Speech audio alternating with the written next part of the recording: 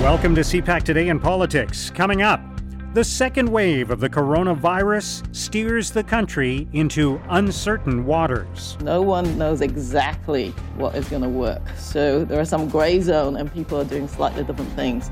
But I think it is important. I think there are some absolute basics that everybody should be adhering to and which we keep repeating all the time, and they do work. The Prime Minister responds to accusations of systemic racism in the care system. As a government, we've been very, very clear from the beginning that systemic racism exists and it's a problem right across the country in all of our institutions, and we all must do more to address it, to respond to it, to counter it, and to make sure that every Canadian is treated properly by all of our institutions. And Elizabeth May calls on Jagmeet Singh to offer the new leader of the Green Party a better chance at winning a seat in Parliament. I'd like Jagmeet Singh to think about it.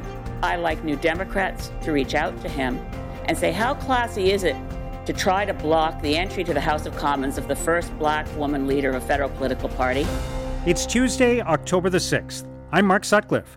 Let's get right to the top political stories this morning. I'm joined by Susan Delacourt, columnist for the Toronto Star. Susan, thank you for joining us. Thank you. Let's talk about this second wave and how it is developing in several parts of the country, including Ontario and Quebec. And the chief public health officer yesterday used the term uncertain waters to describe what's going on. This is, I know there are aspects of this that many people are not surprised about with the return to school and other activities this fall. And there was always a prediction that there would be a second wave in the fall. So there are elements of this that are not surprising, but obviously there are parts of it that even public health officials find unpredictable. So where are we at this point? Well, we're in a really difficult part because it involves making choices now.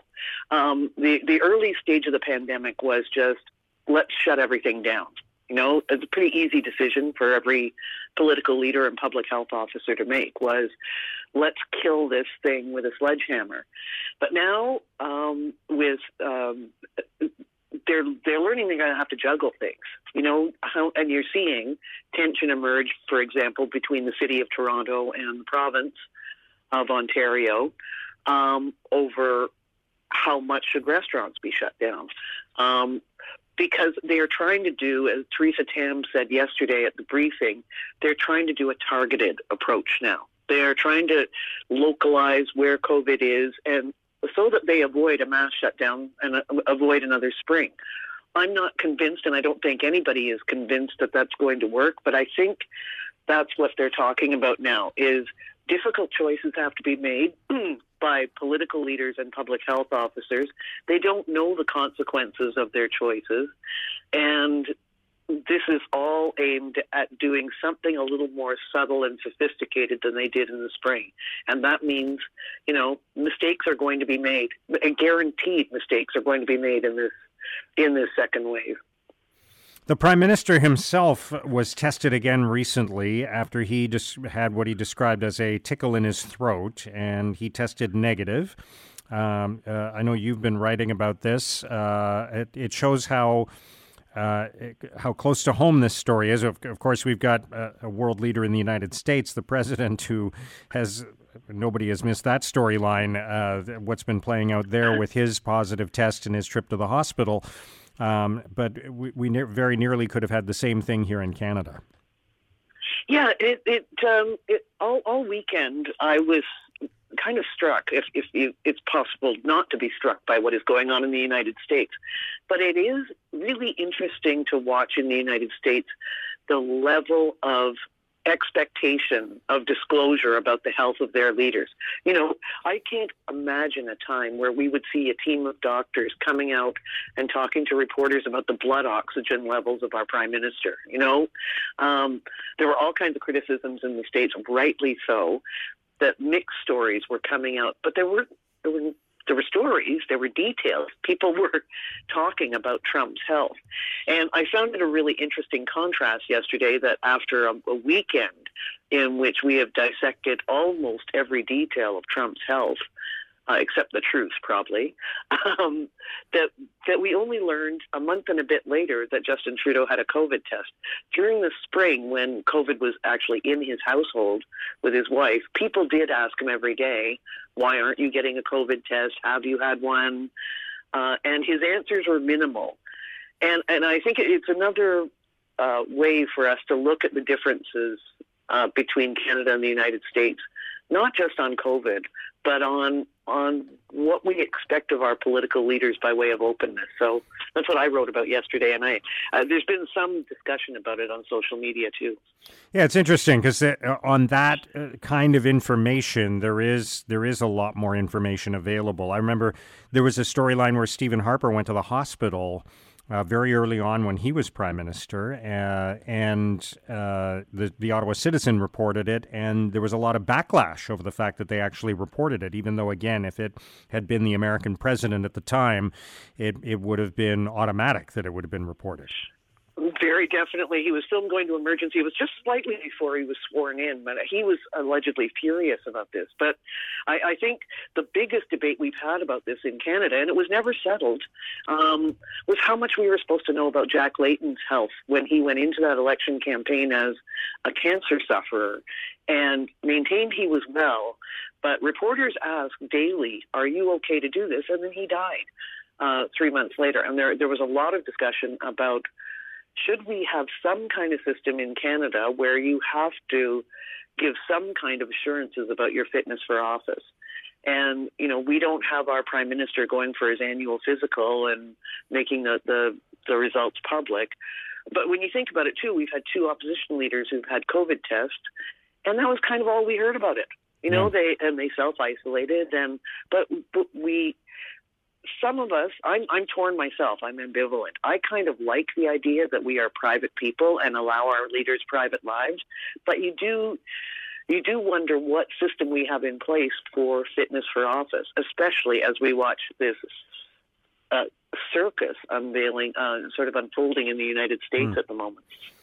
All right, let's talk about a question the Prime Minister responded to yesterday about accusations of systemic racism in the healthcare system. This arises out of a story in Quebec involving an Indigenous woman and the treatment that she received and the evidence of racism there. He recommitted to eliminating systemic racism, acknowledging it, working with the premiers. What do you think about that story? Well, the thing about systemic racism is that it's not public; it's hidden. So finding it and rooting it out is a project, a huge project, and it's just not a response to one story. I thought that it was interesting the way the Prime Minister was asked the question was, what are you going to do about it? And the Prime Minister is limited. He's been telling us this, and this is a source of tension, is how much the federal government can start meddling around in provincial affairs. Can it start setting conditions or putting strings on the money it is giving to the provinces right now? And he danced around that subject, and there was no, it wasn't focused right on that issue of strings attached. But I think any discussion of this, the federal government trying to cure a problem in a provincial area of jurisdiction, is going to run into the same old arguments that we had before COVID struck. All right. Finally, the new leader of the Green Party, Annamie Paul, spoke with the media yesterday, and there were calls from Green Party members for the other parties to let her run largely unopposed in a by-election in order to get a seat in the House of Commons, which is a tradition that to some extent has existed in Canadian politics for the main political parties, although sometimes it has not been followed. But does it apply to the Green Party? Should it apply to the Green Party? I think that's part of the question here. Yeah, and I think, there are all kinds of people. It's sort of a tradition when we want it to be, and it's not a tradition. I think there are a couple of times the Liberals stood down. I think when Stéphane Dion ran the Liberal Party, he actually made a pact with Elizabeth May about not running Greens, and when she was running out east, running Liberals against her out east.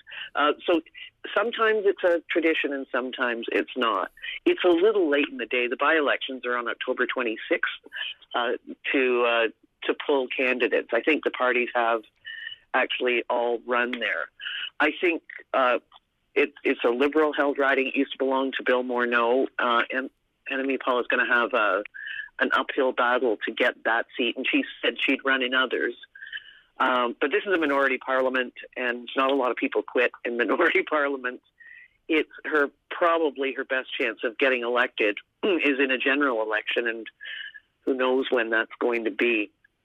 I do think she does need to get elected, and in the House of Commons, because as we've seen, there's been a constant conversation, and no insults against Elizabeth May, but Elizabeth May staying as the parliamentary leader has basically meant that she was still the Green leader, even though they've had an interim one since January. So I think Annamie Paul has got to get into the House of Commons, if only to say she is the new Elizabeth May. She is not an addition to Elizabeth May. They can't have two-party leaders forever. All right, great stuff, Susan. Thank you so much for joining us today. Thanks, Mark. That's Susan Delacourt, columnist for the Toronto Star.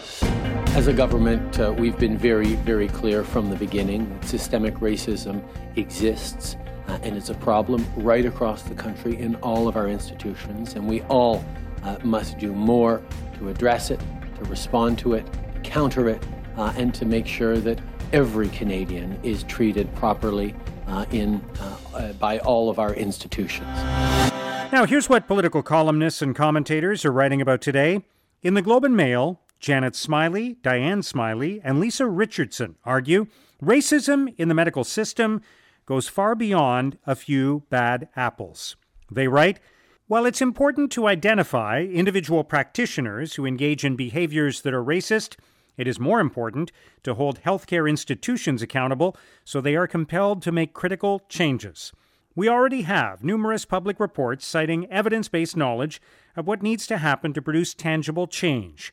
To eradicate anti-Indigenous discrimination in hospitals, we need to recognize and fight it the same way we do infection. In the Hamilton Spectator, Mohammed Faki argues hateful voices in Canada have become louder, but we cannot let them win. He writes, the intolerant have become more open about their prejudice. Some feel emboldened by the President of the United States, who in front of tens of millions of people refused to condemn white supremacy. We must not allow ourselves to become silent witnesses to hate. But it is not enough to speak out.